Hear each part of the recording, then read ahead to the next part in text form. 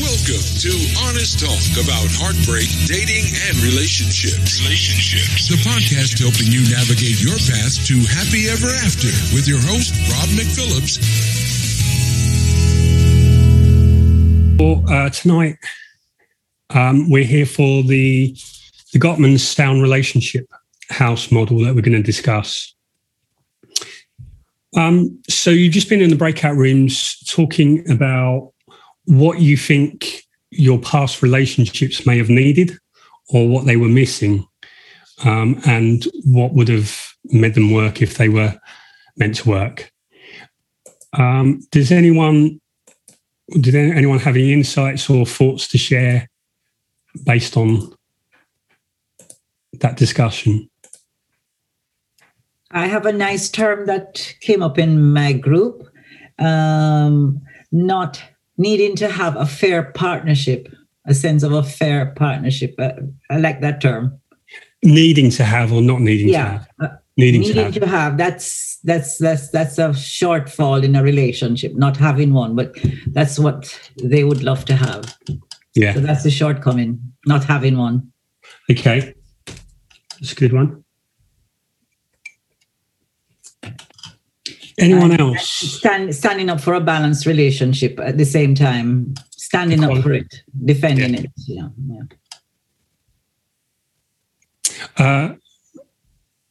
Now I'm struggling to remember. It's Raza, right?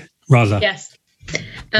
So we agreed with the girls that it was communication and trust, and we talked about how sometimes taking a bit longer to get to know the person is a bit more worth it, so that you get that kind of connection with them, and then you get more communication and more trust and more openness. To me personally, what lacked in all of my past relationships was the communication and trust. And like I mentioned last week, there was this lack of vulnerability from the other side. Like I couldn't trust the person because they weren't vulnerable with me. So it was just one-way street, really. Okay. Thank you. Any other qualities or attributes? Authenticity, honesty, being present.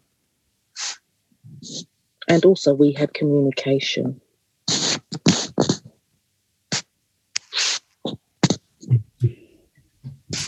Okay. And validation. Okay. Compatibility.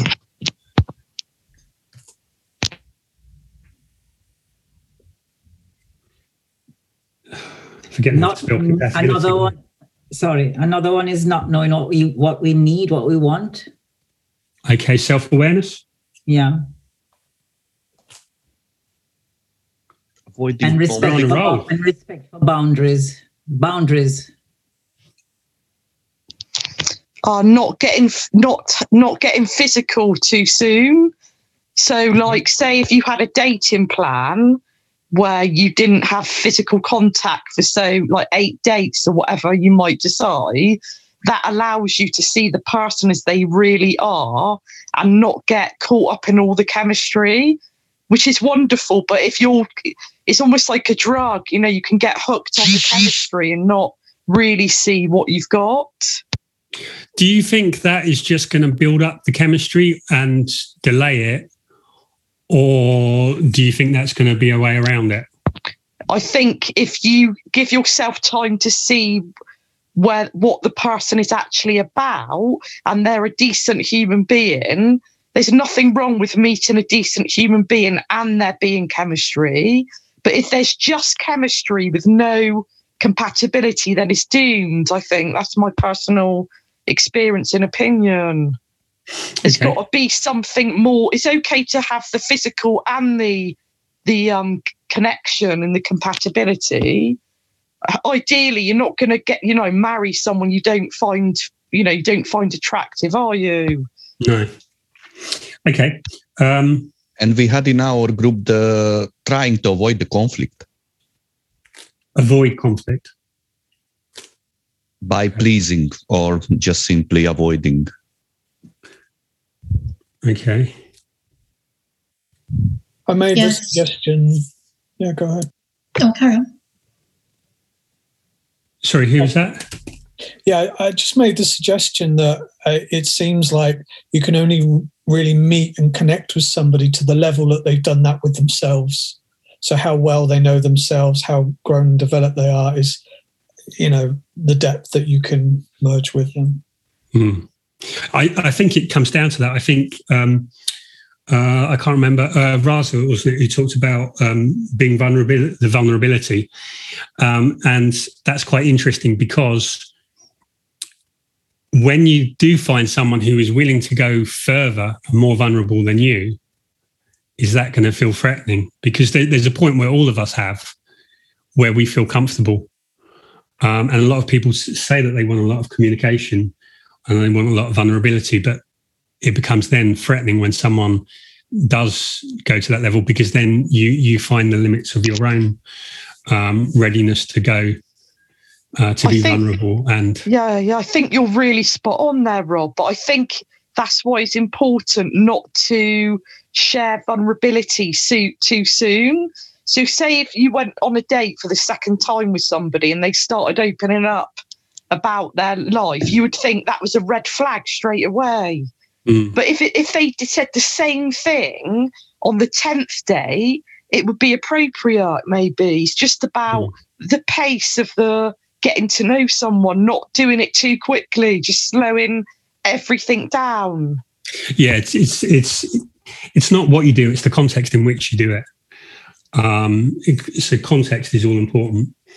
You have to be careful about cultural norms, though. If you're an American, you will open up immediately. You will start talking. Yeah, that's true. Culturally, they're more open. So you may find that a little bit overwhelming. But open is wonderful, isn't it? That sort of emotional openness. Because I lived in America for 5 years. And that is really beautiful. And other cultures like Colombian, and they're very, gregarious, and that's beautiful. But what I'm trying to say is, if you start sort of telling someone all your emotional history, that whatever culture you're in, that is kind of like, hang on a minute, that's a bit too much, isn't it? No, that's the point. If you're talking to somebody who is of the same culture, it may be normal for both of them. You may think it's not the done thing, but that's normal for them. But I think it's more if it's two people from two different cultures, how do you make that happy meeting, that happy halfway point where you can both work with the differences between you? I think, can I present a different view, please? I believe if he's not the right person for you, or you're not the right person for him or her, then we are not willing to go that far to be vulnerable and open and transparent. Good point, brilliant point. I think that's a difficulty I've had in past relationships, actually, in that trying to communicate with people or them and trying to conflict resolve and not being met halfway. I guess they're not willing to be vulnerable or face their issues or be honest with themselves and with me. And I guess it just depends how resolved they are within themselves, really. I think everyone has a level that they're willing to open up to and can connect to. And one of the problems that people have when they're dating or in a relationship, and there's all these kind of tricks and techniques and the rules and all of these things. And what they do is they essentially mask who you are. So the goal isn't to make a relationship last with someone. The goal is to get the relationship that you want. And so the more quicker you can get to who someone is, the quicker you can work out that when starting a relationship, it shouldn't be, I need to make this work. It should be, can it work with this person? Yeah, both of us being natural. Spot on, Rob. You just hit the nail on the head. And so the quicker that you can get to that, and then the less emotional sting there is if they're not the right person. So yeah, it's really just about finding the level that you can connect to someone with, that they allow you to, and that you are comfortable with them. Sometimes it's just simply the person got so much traumas why it's not even aware it's having those issues. So it's not really not honest with self. It just simply never reached that caution level. It's just been always busy. And that's these time issues. We try to be busy and we try to solve a lot of problem where should be first ourselves put. We should be every single day first ourselves, like so many great people does. First 2-3 hours, it should be yours. Not even your partner, not even anybody else. It should be yours. Wake up early, do your 2-3 hours for yourself. Then after go and do the other stuff. Yeah, it's easy to lose yourself in a relationship. And so many people do lose themselves in trying to be the person that pleases or the person that keeps the relationship going. Okay, so we've got quite a few ideas. So does everyone feel confident they have a good grasp of their feeling and understanding? So when I first really started out, I used to write stuff, or I used to talk a lot. And so if you came here expecting to listen to a talk, then that's not what we're going to do. This is about being engaged and everyone sharing their views so that we all come away with something better than any one of us had to start with. Now, what I want to do now is an exercise. And we're going to work in teams of about 4 or 5 in breakout rooms. And what I'd like you to do is think up, if you had to, and you do because you've been assigned a task now, of making a model, the best model you can come up with in 20 minutes as a group for how to make a relationship work.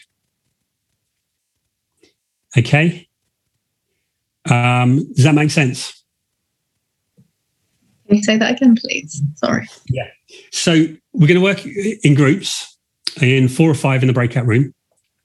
And the idea is to take what is essential for building a relationship model. So I don't know if you can see the whole thing. I've put it up as a virtual background of this is the Gottman's relationship model.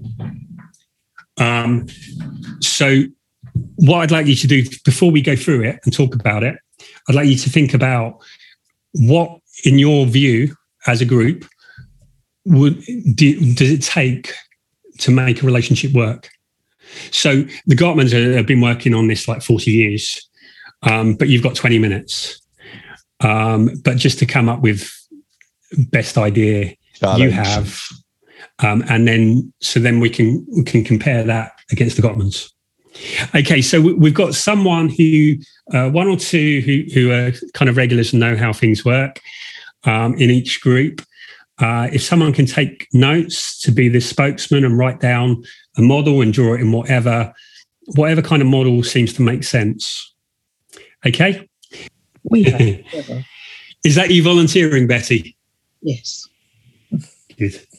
It starts with self-knowledge, self-awareness, knowing the self, and one word, values. So know who you are and what you want in life. Next, honesty. Communicate honestly with your partner or prospective partner. This is driven by vulnerability, which in turn brings about trust. And authenticity is at the center of it. So we had many other words like tolerance and patience and empathy and understanding. And we spoke about the willingness to invest in a relationship and having an emotional bank account and how we need to be willing to create a balance. But at the heart of it all really was honesty, starting with honesty with the self, knowing who you are and what you want, and then honest communication with your partner. Okay. Yeah, that sounds good. Thank you. Is there anyone else from that group who wanted to add anything else in before we move on? Okay. Which group thinks that? So tonight we haven't got Iril here, so there's going to be no bribery with Apple Crumble. So which group, just on the merits of the work that they've done, thinks that they have a better model, or is that set out wrong? Or who has an alternative model? Is that Janos? Yeah, we actually find a couple of good points. One of them was the courage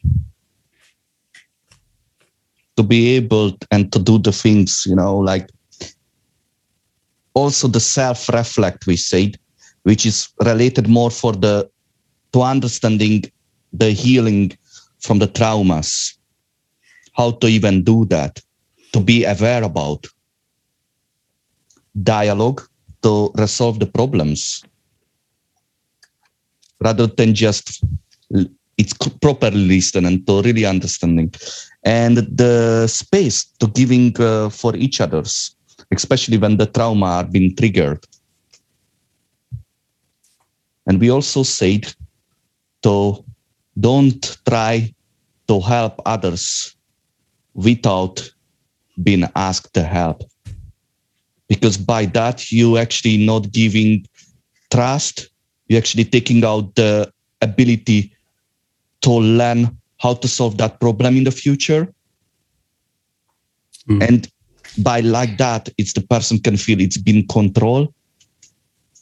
And that also, I don't know if anyone's aware of the Cartman drama triangle of victim, villain, and I can't remember the other one.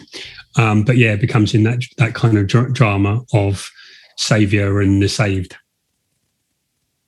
Could I ask, what was the courage needed for? Even to try to solve the problems, for anything, because so often we know what to do, but you actually have to put your ass there to do it. You have to show up.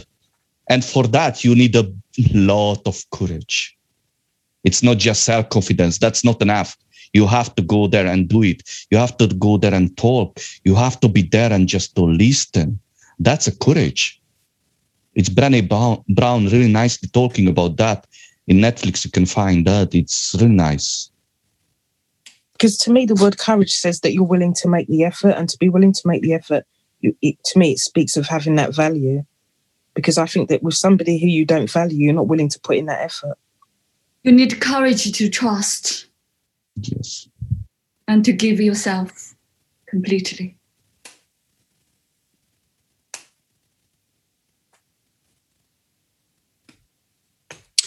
Okay. Is anyone else from Janos's group? Anyone else got anything to say? Okay. So there was 2 more groups, wasn't there? Who would like to talk from one of the others? I'm doing my group, Irene and Matthew's group. Rob? Okay. We came up with the idea of building a committed team. So it's 2 individuals working together to build a committed team, which has a sense of fun and enjoys physical and emotional intimacy. Yeah, I can't even read my own handwriting, sorry. And contributing to that are the following things. Authenticity, which was mentioned before. Commitment, conflict resolution and learning, effective communication. Are these two separate things, conflict resolution and learning? And yeah. And learning as in how to learning from learning from the experience, from the conflict and the resolution thereof. Right. Effective communication, of course, that is all tied into that, but separate and apart from that as well. Learning to ask for what you want, being able to ask for what you want, which I think also ties in with courage.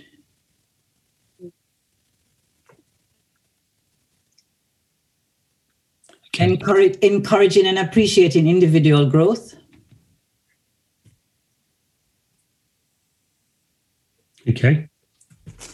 And of course, values always fit into that. And providing dynamic support. Dynamic? Yeah, it wanes, it changes. So one supports, then the other supports? Yeah, and it may vary throughout. Okay.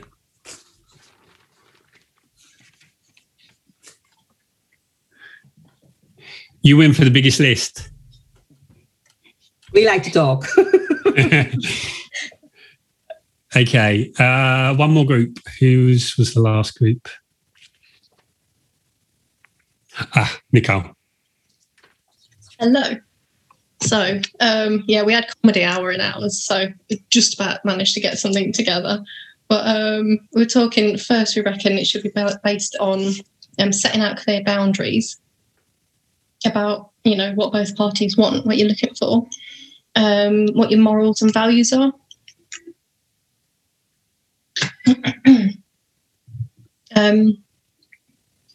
Equals, basically, coming from a place of equality with your partner. Authenticity, obviously, is really important. And in with that, we discussed that pertaining to autonomy as well. So having your own things going on, your own interests, and a bit of introspection, I guess, and honesty. Obviously, I can't think that's a given, but and then we were feeling after this sort of communication and conflict resolution comes into it with a bit of emotional intelligence. It's got to be based on respect, and for you to be able to communicate and resolve your issues, you've both got to be able to be vulnerable with each other. And then we're feeling like shared humour is also important, and teamwork, I guess what Sandra was just talking about. Anyone else from my group want to share? I only need two more to beat Sandra's group. Damn it. Patient, loving, caring. Okay. Okay, so, right, I think now if we go quick fire, I'm going to give you 3 minutes, same groups, to come up with 3. So amalgamate, which is more important, key 3. When I did this, I made like this model based on my ideas. And then I figured, right, what is at the core of them all? Because it's easy to remember 3. And it's interesting that only one of them has turned up. Okay, so back in the same breakout rooms, quick fire 3, and you just need to really quickly agree amongst yourself. Like I think, like you were saying, authenticity and autonomy can probably be merged. And then we'll come back in 3 minutes for just 3 for each. So quickly, what are the 3 from each group? Compatibility, authenticity, interdependence. We found this difficult to narrow down, but we went with communication / conflict resolution, respect, and then we weren't too sure on the last one. Was sort of bouncing around like empathy and love, but I think authenticity is quite important as well, actually. Okay. It's really hard to do in a short time like that. And the other two groups.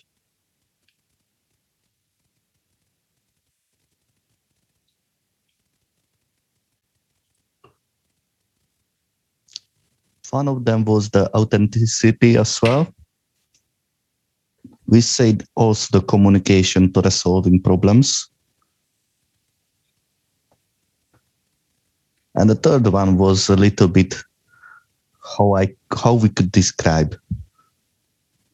Maybe Lynn can explain. Sorry, who can explain?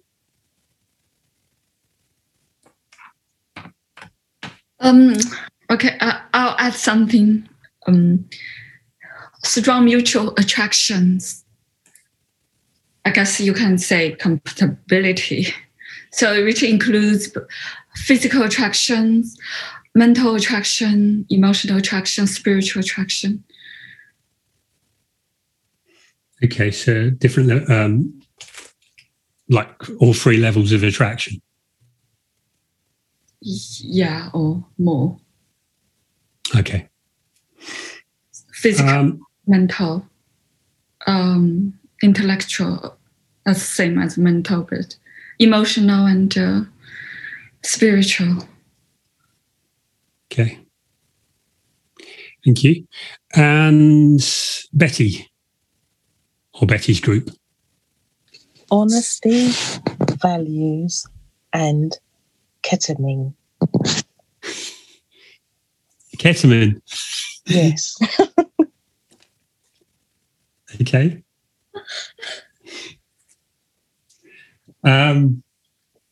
Okay, so that's interesting. So authenticity is showing up. It's strange how in a group, how much variety there is. And I think one of the reasons for that is that words are very difficult. Words that I say would mean something slightly different to you. And so it's really getting to the definitions of that. Okay, so now I'm going to run through the Gottman's model.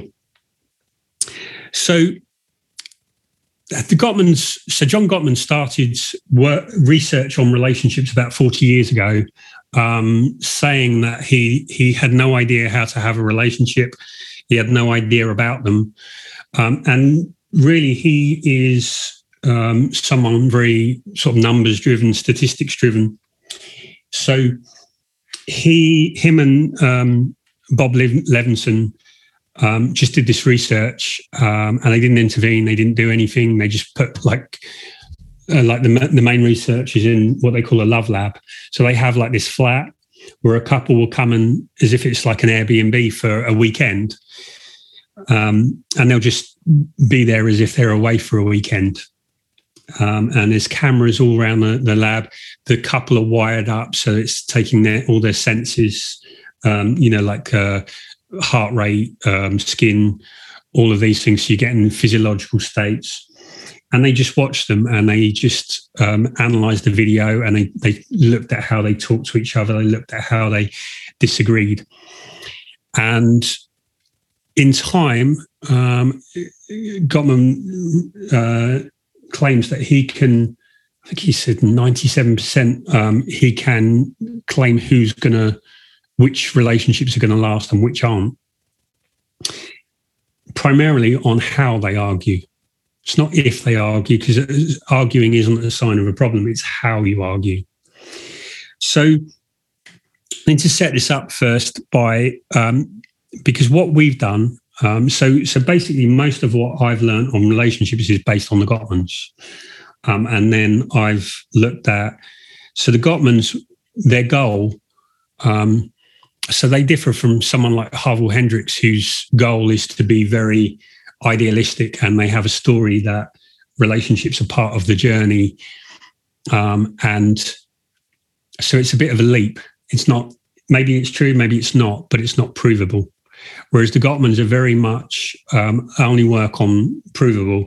And he's spoken that their goal is to help a couple to sit and be able to have a pastry together. It's not to be anything more than that. It's not any great spiritual aim or that. It's just to be able to have a functioning relationship. So that's where they came from. Now, John Gottman for 20 years never had any theories. He had lots of research data, but he never intervened, never did anything. And it was only when he met his now wife, and she'd been working as a therapist, and she was deeply as a therapist, and she was able to take the data and build a story from it. And so from that story, they now have the shared relationship model, that they have something that they can use as a basis for therapy. So let me go through the model. So essentially it starts with building love maps. Now, probably the best-selling relationship book is The 5 Love Languages. And The 5 Love Languages is just a very broad generalization of some people like physical affection, some people like words of affirmation, some people like acts of service, some people like presence, and some people like physical touch. So what that points us to is people receive and love differently. But the idea of the Gottman's love maps is much deeper than that. That is, you understand what someone's life is. Someone's life is built out of hopes and dreams and fears, and it's who's important to them. What does their work matter to them? What does this event mean in their life? So it's understanding more and more what your partner, what's important to them. So what we've come up with, like in my models and in your models, is most of what we've come up with is what individuals need to come. Now, the Gottmans have talked a lot about this is how you build a relationship. So it's quite technical. What I think it misses is all the ingredients that we've talked about that someone has to have that qualifies them to have this relationship. So you can say, do this relationship, but if you don't have the self-awareness, if you don't have the honesty, the communication, the vulnerability, all of those things, you're not going to do this. So this is really building love maps is really about deep empathy, really caring and listening and understanding what's going on in your partner's life. So the next level is to share fondness and admiration. And one of the things that they say that they can distinguish between couples who are having a hard time, who can like break through that, and couples that can't, is that they talk to them about, how did you meet? And the couples that will go back, she was just the most beautiful woman, and we met and we just had this great time, and he was so charming, and he was that. The couples that have that fond memories and that can see good in their partner have the ability to then go back and heal, because they still have something positive. Whereas couples that they go, I don't know why I stuck with him. He was just a miserable git, and he was just there, and I was feeling like those couples, they don't have that fondness and admiration, so they don't have that base to really go back to. So they talk a lot about bids. Now, a bid is sometimes you want your partner's attention, and you might talk about something that's going on. You might point something out, and you're not really talking about that, but you're using that as a device to get their attention and to open a dialogue. So couples that do that and the other person doesn't pick up on it are couples that don't last, because one's always making a bid, and then the other's like, yeah. And like a couple will go, why are you saying that? It makes no sense. And they're just like, oh, she's off again. That kind of not paying respect to them. Whereas the couples that are not taking it on face value, but on responding in the unspoken communication of what they've said. So there's the overt, explicit communication of, isn't it a nice day? And then there's the unsaid and implicit of, I'm wanting to connect to you. So the ones that respond to that, which they call turning towards instead of turning away. And so then they talk about the positive perspective. And this is generally thinking good of your partner. So there's research that shows that couples that last are deluded in a positive sense. So they give their partner abilities and qualities that they don't really deserve. Because the difference is, and I can't remember who the research, but they talked about someone who's done the research on this. But essentially, you have a choice between thinking good of your partner and thinking negatively. The people who think negatively are, I'm trying to remember how it was phrased, they're like nurturing betrayal, because what they're doing is they're going, like, oh, look at him, slob on the couch. It's not Dorothy from accounts, but we could be Derek from marketing this week or something. Look at Derek from marketing. I could be with him and I could be having fun this weekend.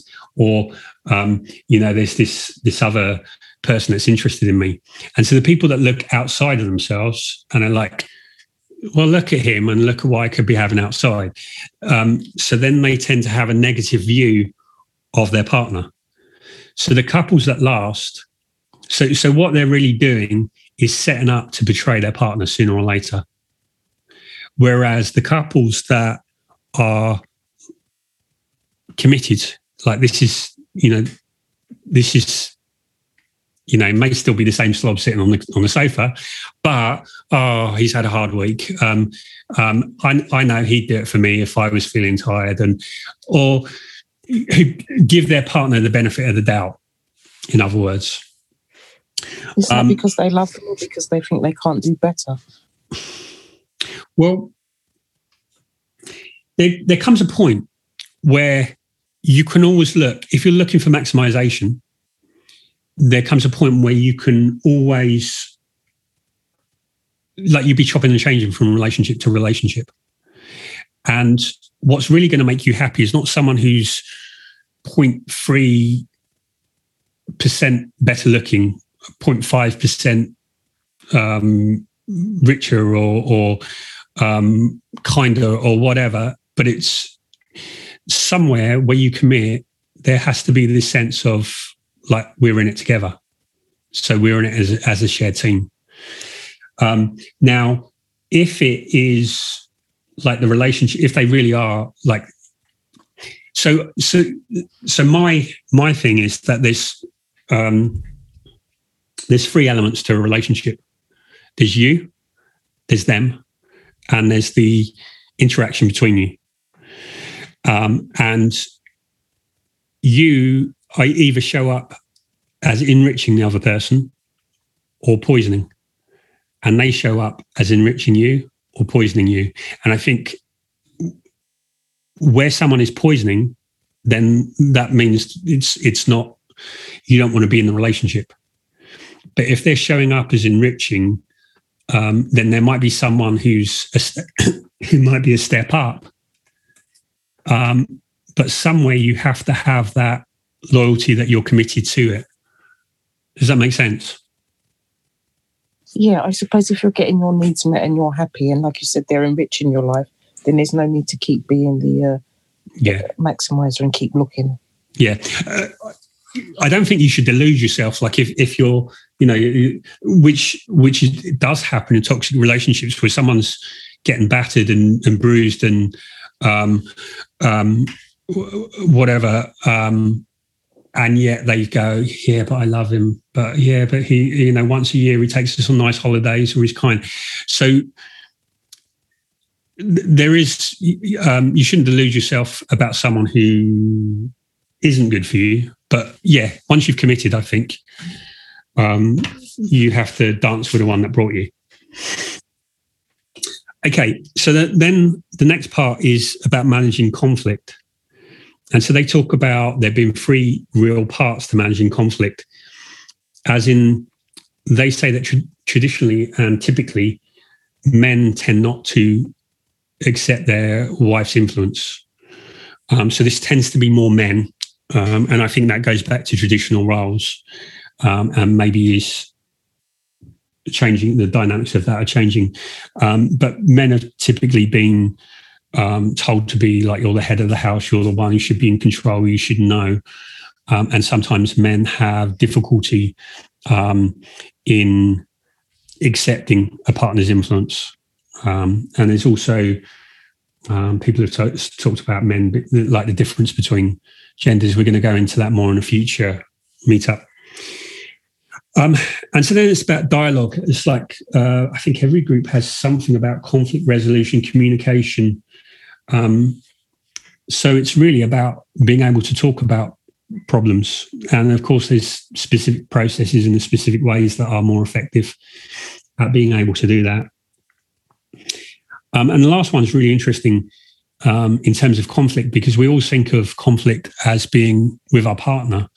But they talk about practicing self-soothing. And self-soothing is when you feel injured, not immediately lashing out. So this is where, when I say like enriching and poisoning, some people lash out when they've had a bad day, and they go, "Oh, but you're the one closest to me." But so what that means is that you've done is that we all have the stress of life. We all have to navigate through life. And it's the ability to navigate through life without making our hardships turn into be something poisonous for our partner. So self-soothing is about the ability to, when you feel anxious, when you feel stressed, the ability to soothe yourself without lashing out and without blaming your partner for how you're feeling. Because sometimes we're feeling down and then we look to blame anyone but ourselves. And so we blame our partner for how we're feeling when if we really look at it, it's not necessarily them. Okay, so then there's 2 pillars on either side of this, which is commitment. So and so one of the reasons, like we talked about in terms of the positive perspective, if you're not committed to the relationship, someone isn't going to be committed to you. If you're not committed, then someone is going to trust you. So there has to be some sense that you're in it as a team. And then the other pillar is trust. And trust is built when we have rows and we see how the other person treats us. And it's built when we need support. And so the Gottmans' key motto is that when you hurt, baby, the world stops. And the idea is, their idea of this is that when your partner's hurting, that you will drop everything to help them feel better. So that sort of plays into what Sandra's group were talking about, dynamic help, dynamic support, so that you're going to talk it through and you're going to be there. And you can't, obviously, like, things happen. Someone might be facing redundancy. Someone might have a health challenge. You can't necessarily solve the problem, but you can empathize and be there for that, like, as much as you can. So it's the idea that this relationship is a safe cocoon from the world. Okay, and so then you get to the last couple, which is, so what this is like, these are the foundations. And so then what it's about is we come to a relationship because it enhances our life. And so their way of expressing this is making life dreams come true. And so what that means is that you care about and you're going to support your partner in achieving their dreams. And so this is really goes into the building love maps of knowing what your partner wants and needs, and then how can you support them in that? Because if the relationship, because ultimately we all have hopes and dreams, and our relationships are part of that journey. And if the relationship gets in the way and we have to choose between this and this, and if there's something that we've always really wanted to do, then the relationship probably is not going to survive. Because even if you give up that, there's still going to be that pull that this is the thing, this is what my life was meant to be, and you've stopped me doing that. That's going to be like this resentment between you. So, and then the last one is create shared meaning. And so this is like talking about rituals and so like, what does Christmas mean for you as a family and you as a relationship? What does what birthdays mean? What does our anniversary mean? What does a holiday mean? How do we do, like, these are the rituals of what we do. But it's also the big rows in life are sex, money, children, career, domestic duties. Now, John Gottman said he asked people, like, what does money mean? And he said he stopped at 100 different meanings of what money meant to people. So money meant caring, money meant power, money meant control, money meant freedom, all of these things. And so this is, I think, why we have so many different words to express something that I think the gist of, we could probably come up with something that meant all of it, but we all use different words. So the shared meaning is about, like, what's your future vision? What do you want for your... So this plays into, Betty's group had quite strongly values, is what do we value? What do we, what are we doing how do we spend our money? How do we spend our time? How do we spend our resources? For what value?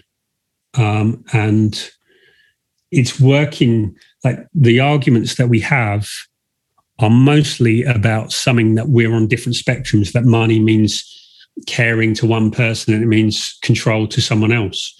And because we've never really refined that, we think we're fighting about something that we spent money on, but actually we're fighting about, what does that money mean? What could we have bought? So that's really the sound relationship house model. I'd just like to say I found that very insightful. I think it's a great model. I do agree, because while you were saying it, I was just thinking of so many different scenarios and situations. They were just like going through my mind. But they've put it into words. So I agree with a lot of that. Well, all of it, basically. Well, I think that the one element that they don't really address, and it's not really what they're trying to address, but in order to do that, there needs to be a certain level of self-awareness, self-mastery, and vulnerability and courage, that all of the things that you've all picked up on. Carl, your hands up? Yeah, I tried to do some of this personal exploration with a partner, and it didn't quite work because I didn't have the foundations at the bottom in place.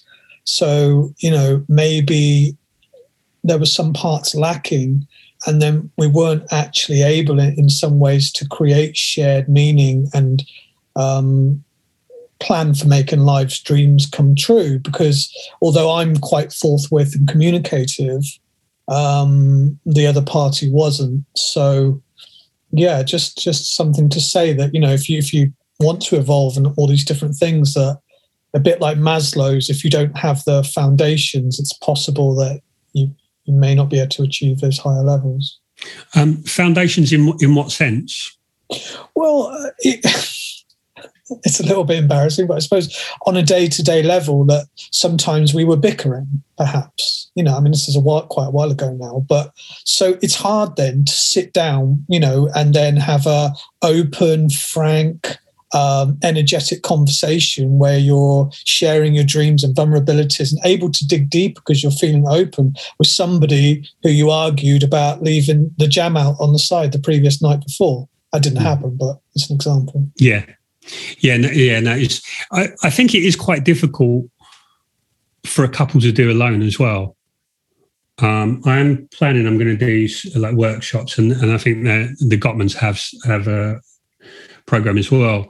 But I think it can be difficult. It's like lots of people. You see lots of people claiming to be.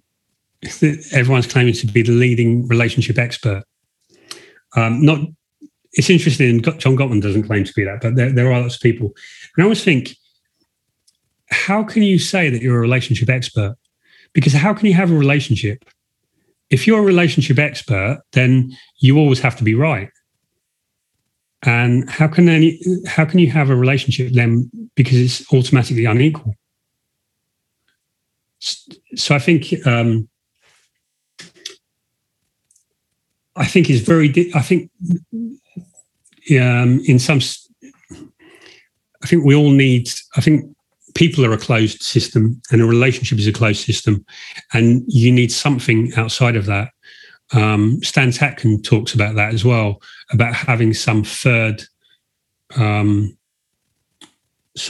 like other friends or something that you can discuss things with, because otherwise it's like, especially if you're someone who's introducing this to a partner, and so you're kind of giving it secondhand, and without having like 40 years of understanding of knowing it, you haven't got all the grasp of the things, and you're trying to explain it to someone without fully knowing it, and then they're going, well, that doesn't make sense, and it also feels like, to some people, if it's not framed right, it's going to feel like it's something that you want to do, and it's been done to them. So that's why I think like retreats or something like that can give the basis. So it's like the right context, because it's all about context, isn't it? So like you say, like if you're bickering, then you're sort of starting from a different place, and that becomes harder to have that discussion.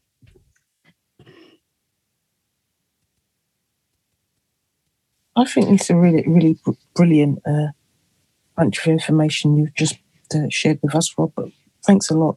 I really like the stuff about making it a bid, and that sometimes it's not what we're saying directly, it's what we're saying indirectly. And if that person's turning towards you and they're open and present, then they would pick that up as opposed to just being dismissive. I thought that was a really deep point. And I really like the idea of the love map thing, and about, again, it ties in with what I was saying about having values and priorities, because if you don't have the same hopes and dreams and fears that you can share and you're moving towards, then how can you really create a strong relationship? Because I think that what makes people come together isn't the same likes, but the same priorities. So I think that's a really good point. And I was just really interested when you said that trust comes from when you support somebody, and when you said when you're hurt, the world stops. I thought that was really powerful, and really deep. Yeah, that's really the sum of the Gottmans. Which I think is because like their model is quite 3, 6, 9 different elements that can be quite complex. That's why one of the reasons why I said, like, can we break it down to 3? But being able to have that motto, like if you have that motto mantra, then that guides everything. One of the love maps, because the 5 love languages is so popular and so widely used. I read Gary Chapman, who wrote it. One of his frustrations with it was that lots of people have done it, and then they go, oh, my love map is acts of service, so I want you to do this. And his whole thing, he said that people misunderstood it, in that it wasn't about this is what I need, but it's about understanding. People are different, so not just what you need, but also understanding the other person. Sarah, you're muted. Yeah, it was just a really quick point of being somebody's number 1 fan. We can all bicker and have a go at each other and get the whatever from time to time. It's going to happen. But if you're that person's number 1 fan, you know, they are the most incredible person to you. They could look like crap, but really you would still see them as being, you're their number 1 fan. So like when you're looking back, like the people that had successful relationships, that's because their memories of their partner are, oh, she was so beautiful, or he was so amazing. And they've got that, that's how they view them. So if you view the person like that throughout, you view them with those spectacles on, that they are the most amazing person to, even when they're, you know, pissing you off or whatever. I think that's really going to see you in good stead, rather than like what you said, just setting yourself up for failure. If you're looking at somebody and hating on them and not being happy with them, it's not going to last. Yeah. It's just a matter of time, isn't it? Yeah, it's. I think that's what we're all kind of looking for in a relationship. Someone who looks at us like that. Yeah. And none of us deserve it all of the time. No. And obviously, it's not going to. It's not making excuses for someone that doesn't deserve it generally. But if we decide that we're in that relationship, like Eric, I think it's Eric Fromm who says that love is a verb. Love is not something we feel; it's love is something that we do. Mm-hmm. And why it's so hard is because we have to put in that work. And so, like Helen Fisher talks about the romantic drive of being up to 3 years, somewhere between like 6 months and 3 years. That most people feel the lust, the initial novelty, is love, but actually, that is really chemistry, the honeymoon stage. But once you get past that, there's going to be, this is where like Dorothy from accounts or Derek from marketing, there's always going to be someone else who looks attractive. There's always going to be someone else who appears to have everything. And so over the course of, if you want to have a sustainable and lasting relationship, there has to come a point where you decide this is the person. And if that's the person, then you have to, like lots of people talk about polyamory and like relationships now should be, we should look at the relationships differently. And I think that really it's part of success in anything is about sacrifice. It's about commitment. It's about sticking, like if you're wanting to achieve anything, then a lot of it is work. If you want to be a black belt on a martial art, that means that you have to take like 5 to 10 years of dedicated effort of doing the same thing that gets boring. And it, like George Leonard talks about, that's mastery is the relentless focus on the one thing and getting better and better. And I think that is ultimately what it takes in a relationship, is the commitment to cutting off other options, and sort of deluding yourself, because there are always going to be attractive alternatives, but it's the ability to sacrifice them for the lasting relationship. Thank you. Carl? Yeah, just something that's kind of rattling around in my head. So there's talk here of sheer fondness and admiration. I hope if you'd allow me just to elaborate a bit, but I would say as a British culture, I mean, depending on where you are on the economic scale, but let's just say in working class circles, there is an element of people chipping away at each other in a kind of joking sort of way and in a playful way, for humility. But behind that would be love or caring and sharing. And what I'm trying to say is that are we as, let's say, a society, if I may go broad instead of kind of segregating, are we made that way to be, oh, hello, darling, how was your day? And that sort of thing, as opposed to a different way of being. Does that make any sense to you? It does. So I people often talk about Harville Hendrix, and it's a best-selling book, but I've never been able to get into it. And part of it is because they come across as, I was on a workshop where they were on, and I've seen talks, and I've never got past the bit that just seems, it's like very Californian. And that's probably a generalization, but it just seems really American and sort of fake, of where they go, I am wonderful, you are wonderful, we are wonderful, and you should say that. And I think, well, saying something like that to me just sounds fake. It's like, say these affirmations, and so I've never got past that. It always seems to be quite superficial. And I'm sure there's lots of people, there's millions of people that love their work. So I'm sure it has value, but it doesn't speak to me. And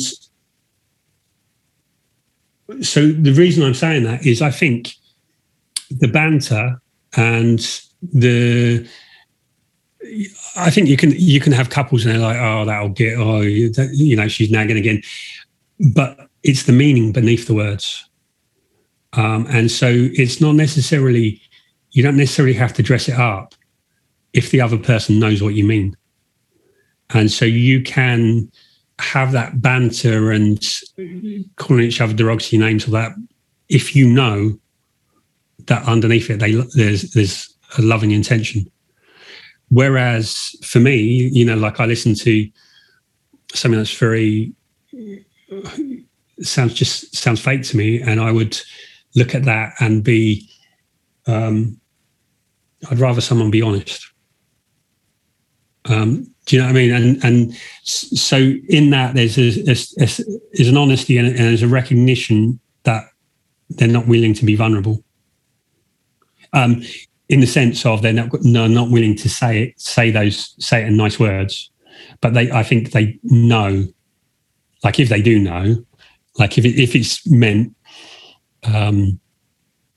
genuinely, with genuine kindness, then I think they know it, if that makes sense. But do you see that apart from the cheerleading element of what they're doing, they're saying, and that forced, exuberant display of affection and all the rest of it,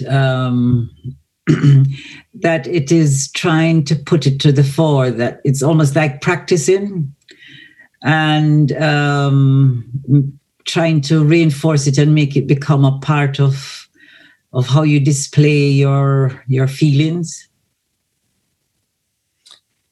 because it's so overt and it seems so practiced and rehearsed. It's almost as though trying to tell you that this is exactly how you should be feeling by doing and saying. That's what it is, that you're kind of cementing it into your your being and the other person. Is the fondness and admiration aspect not about you making the choice to be with someone who you genuinely respect and admire, which again comes down to you, not who they are, but who you're choosing to have a relationship with? And I think it relates to what Sarah was just saying about being someone's biggest fan. If you're a fan of somebody like Lady Gaga, you're not bothered when her next song isn't your favourite. You have that genuine admiration and respect. If it's reciprocated, I would think, suppose you're a fan and you are doing all the right things, but the person doesn't give you back much in return. What I'd ask you, Sandra, is would it be enough if, for example, I always remembered your birthday, I would always be on time, or when I was there, I'd say I'd be there, protect you, but on a daily basis, I just go about my life and I don't necessarily, how are you? And, let's have a hug and all that sort of stuff. I'm just going about life. But if I do, and this is maybe where I'm going wrong, the duty of love, the actual doing of love, is that enough or is that not enough? And that's maybe where I'm going wrong. Actually, the birthday it's for me, if you acknowledge the birthday, it's not what you give me on the birthday. That's usually significant because there are people who will get you the same thing. It's like having your secretary write in the diary and get you, that's just how impersonal can that be? So to me, that doesn't show me that you love me. That just shows me that you've got an efficient secretary and you've got money to buy me something that you think will keep me okay. So that doesn't work. But if you on a continuous basis can show me that you appreciate me, and it's not this lovey, it can be just a hand on a shoulder in passing. It doesn't have to be extravagant things. It's just an aware that you're acknowledging my presence and that you like that I am in your space. You want me there and you like me. I may be reading a book. We don't say anything for hours. You may just get up and you're going to make a cup of tea and you ask me if I want one, and I will not because my head is in my book or on my computer screen. But it says you are appreciative of my being in your space and you are thinking about me, and vice versa. So to me, it's just little things, not big, continuous, oh, darling, sweetheart, I love you, I love you, I love you. Oh, you are my everything. I don't want to hear that every day. After a while, I'm going to say, what are you up to? Why are you carrying on like this? This is too much. You're doing Can I say about the number one fan? What I mean is not that it's like you're the cheerleader with the pom-poms, like, yeah, it's nice to say, yeah, every now and then I love you or you're wonderful or whatever you love about the person. It's not that actual display. It's that that person's always going to come back and tell you the truth. That person, if they're in a room with 10 people, they're not going to be putting you down and speaking about you. And if anybody says anything about you, they're going to come running back, and that person's always got your back. In that sense, so even if you're angry and pissed off with them, they're not going to go chat about all your business to people and run you down, or you're not going to be worried in that way because when it comes down to the crunch, they have got you. They've got your back. So that's what I mean about number one fan. Yeah, so that's where you have trust because you know that they're always going to be there. Yeah. Yeah. And it could be it doesn't need to be all with words and displays. It can just be the fact that when you're in the shit, they're there. Or if you need any, that they're there. And obviously you're doing the same back. It's not one-sided.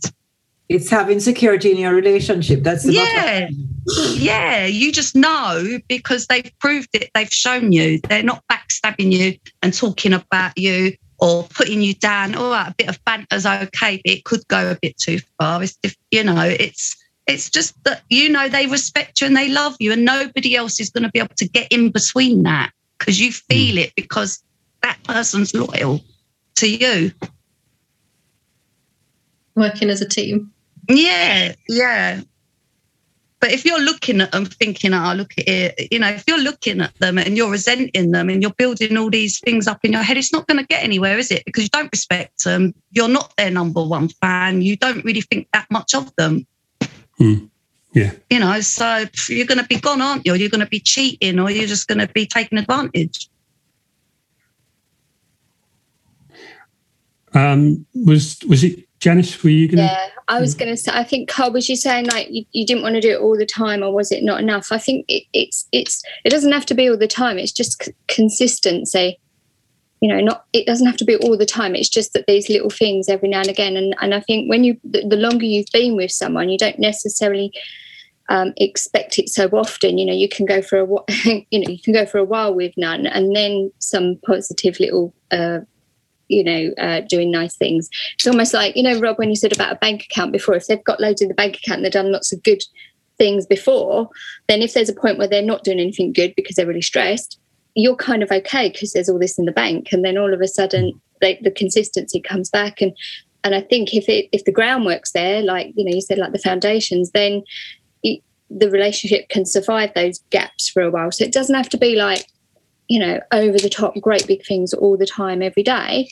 So I don't think, Carl, you said, I think I'm doing it wrong. It's not necessarily that. It's the consistency, and that then it returns. If there's like a bit of a gap, then it returns and you can say, oh, that's, yeah. I think consistency is really important in that's what develops trust, because that's how you know who someone is. Yeah, because then you can put it down to something being not quite right rather than the relationship being wrong overall. Yeah.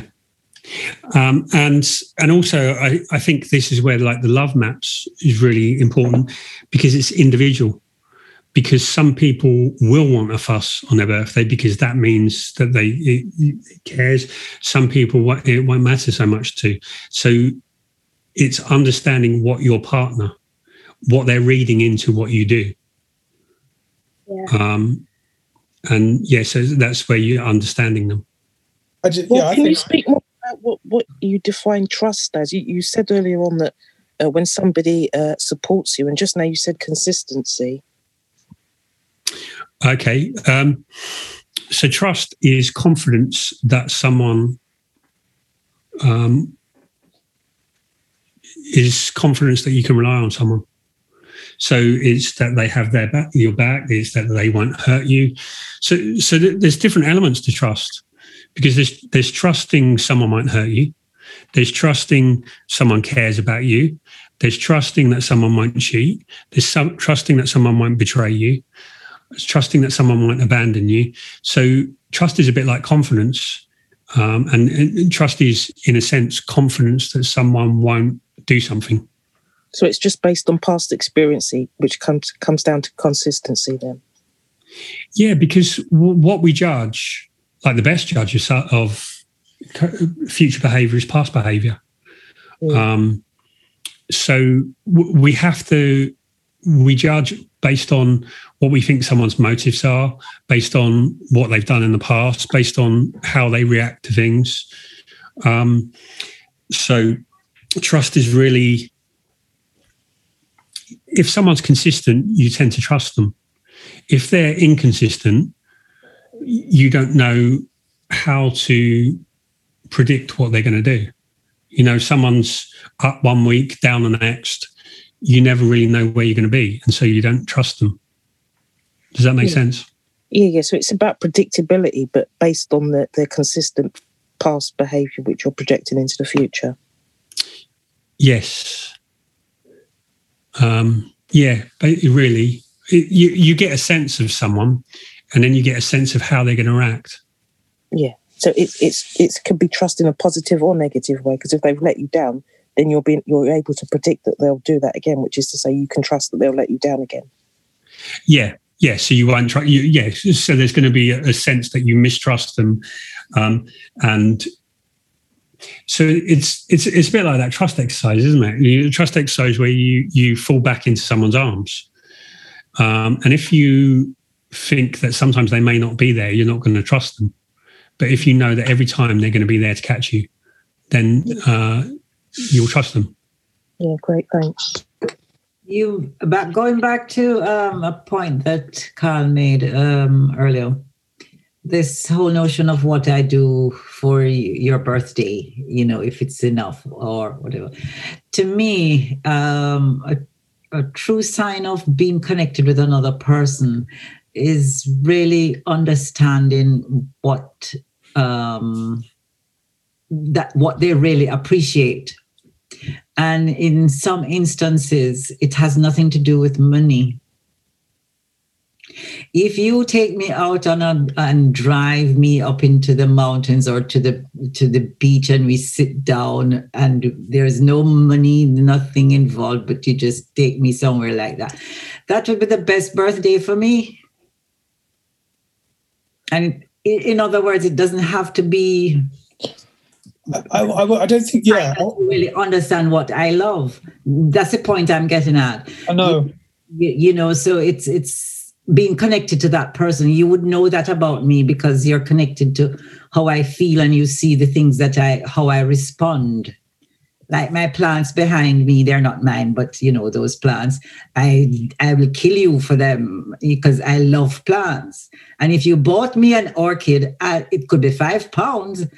I would just love you. It would be the best present ever. So I'd prefer you did that instead of killing me. But you know what I mean, yeah. I really, what you said really stuck with me. Got witnesses here, Sandra.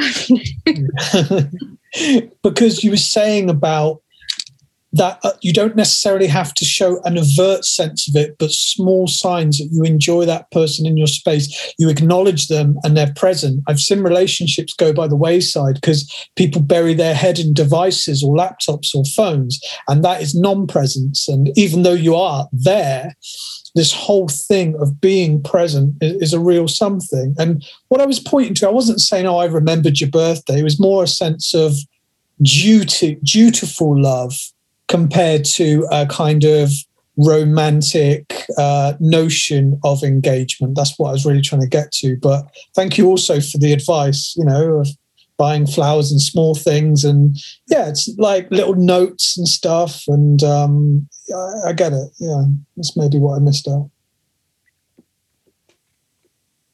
Don't save it all for the grand gesture once for the year. There are 364 other days to cover.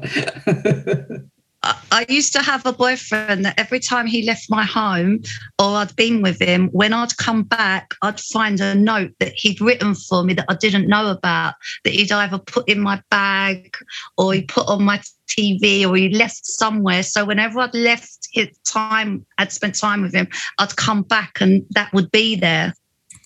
And I thought that was really, really sweet.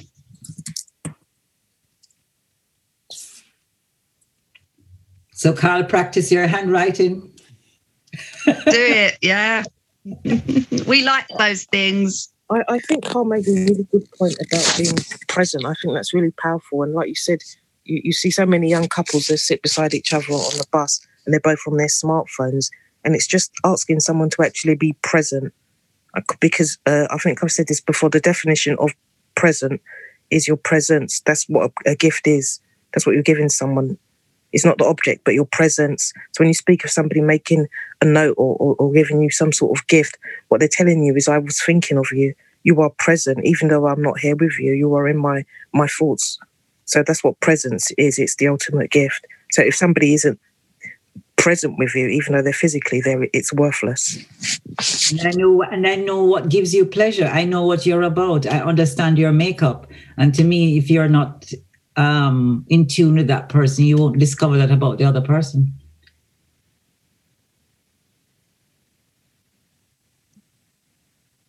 I guess I'm also trying to communicate that I felt that my sense of duty in love, always thinking of planning, doing things like that, it wasn't quite enough.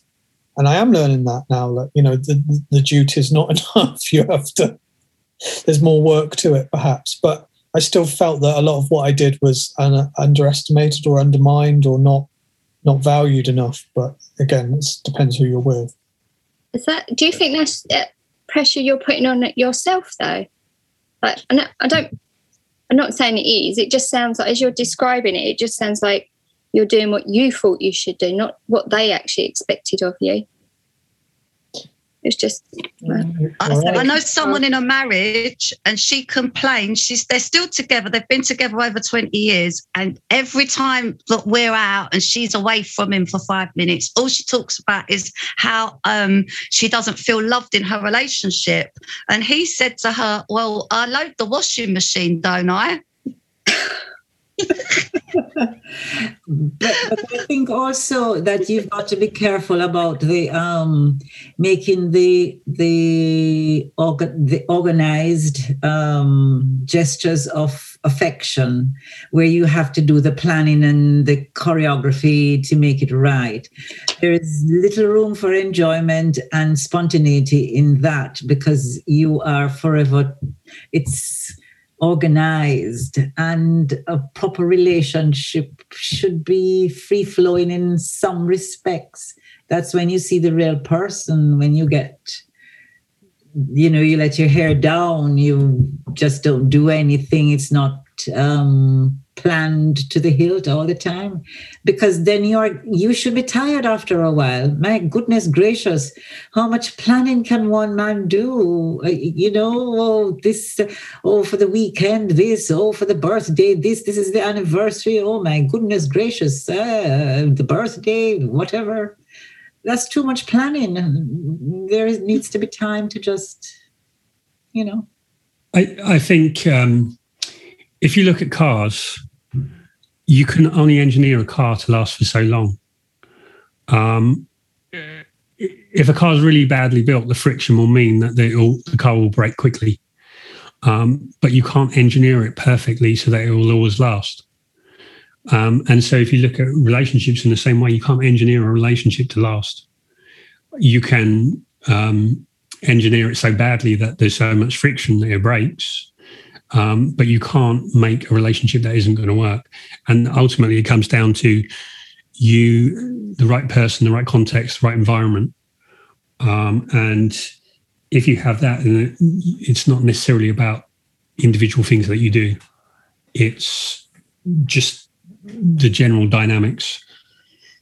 So they can make someone a little bit happier, but that little bit happier isn't going to make the relationship last forever. But also, if one person is doing all of the planning and the organizing, that other person becomes a passive bystander in that relationship and comes to expect and not necessarily do, not necessarily put themselves out. And it's also a sense of that it can be where someone feels. When people get into a relationship, sometimes there's a feeling of inequality. Sometimes there's a feeling like I've caught someone who's better than I expected, and the feeling like of not being good enough and having to be better.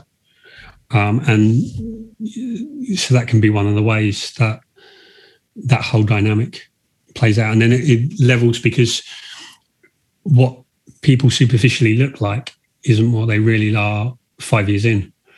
And so what you thought who you thought you were getting into a relationship isn't necessarily who you were. Janos, sorry, you've been very patient. I think Sandra got a really nice point as well on it. We don't need to be perfect. It's just so much this perfectionist. Men's want to be perfect. Well, guess what? Who knows it's perfect what you do? It's only yourself. Nobody else can know. And you take out that outcome expectation, you can enjoy whatever you do. You need the first 2 points, and after whatever, flow with that. Enjoy the moment. I used to have planners, Carl said as well. I used to plan everything and was really outcome. Now make me angry, didn't came as I wanted. What's happened? Actually just screw up. Doesn't work. Need to change. Because what that says to me is that you get caught up in the thing itself, and you've forgotten the relationship. That's become secondary to the performance. Yes, but that's what the man's got. This society, they're expecting to be performed always in the top. That's what they kind of teaching, and that's what actually break the mans. It is also, I can remember Alan saying a couple of months ago about feeling the pressure of always being a joker on a date. And there is something in dating dynamics and in the whole relationship model, like mentality that we have, that feels that someone has to perform. Sarah, is your hand up, or is that still from last time? I think it's not me. Last time. Okay. Sorry, Betty. Oh, Carl. Yeah, I don't know if this is worth throwing into the mix, but it's an interesting thing I've noticed as well, that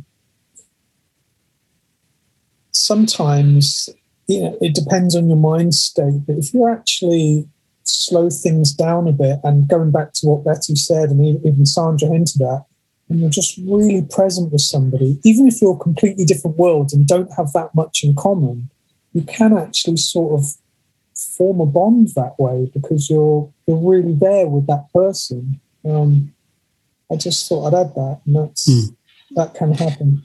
Yeah, it's a good point, because you can't connect unless you're present. And connection is about depth of presence. Okay.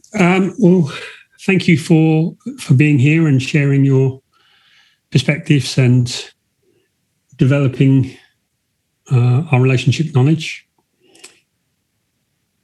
So next week I've forgotten what we've got next week, even though I just put it up today. But we have another one next week. Compatibility and something? Sorry? Yes, chemistry and compatibility. Yes.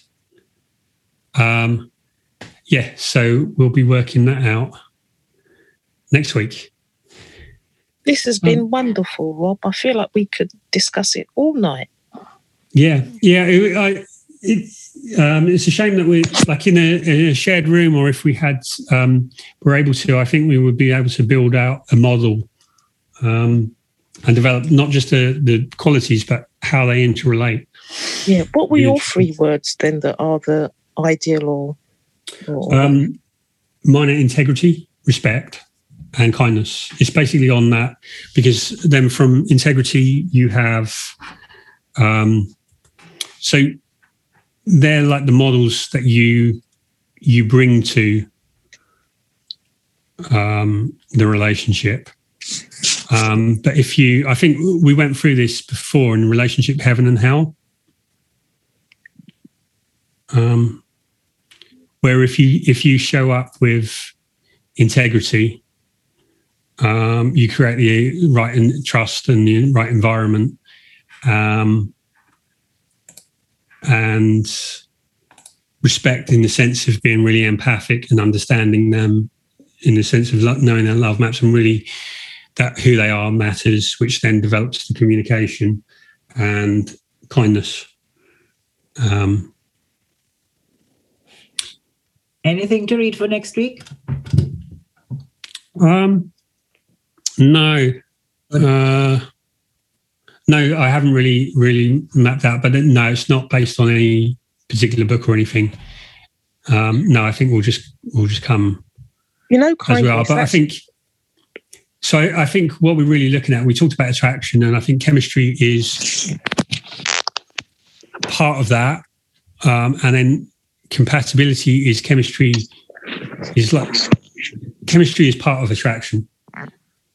Compatibility is part of the long-term maintenance of that relationship. So yeah, it's just really that to think about, and then we'll work it out. So I mean, what to think about is what's the chemistry. So if you were looking at chemicals, you're looking at this chemical and this chemical have this reaction. So what are the factors in personalities in people that create that different response? So who are people that you respond to well? Who are people you respond to not so well?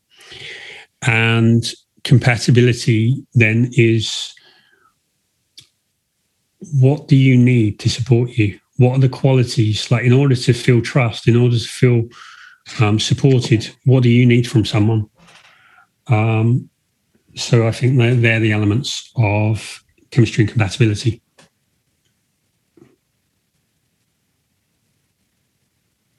Cash. Okay, well, thank you, everyone. Have a great week.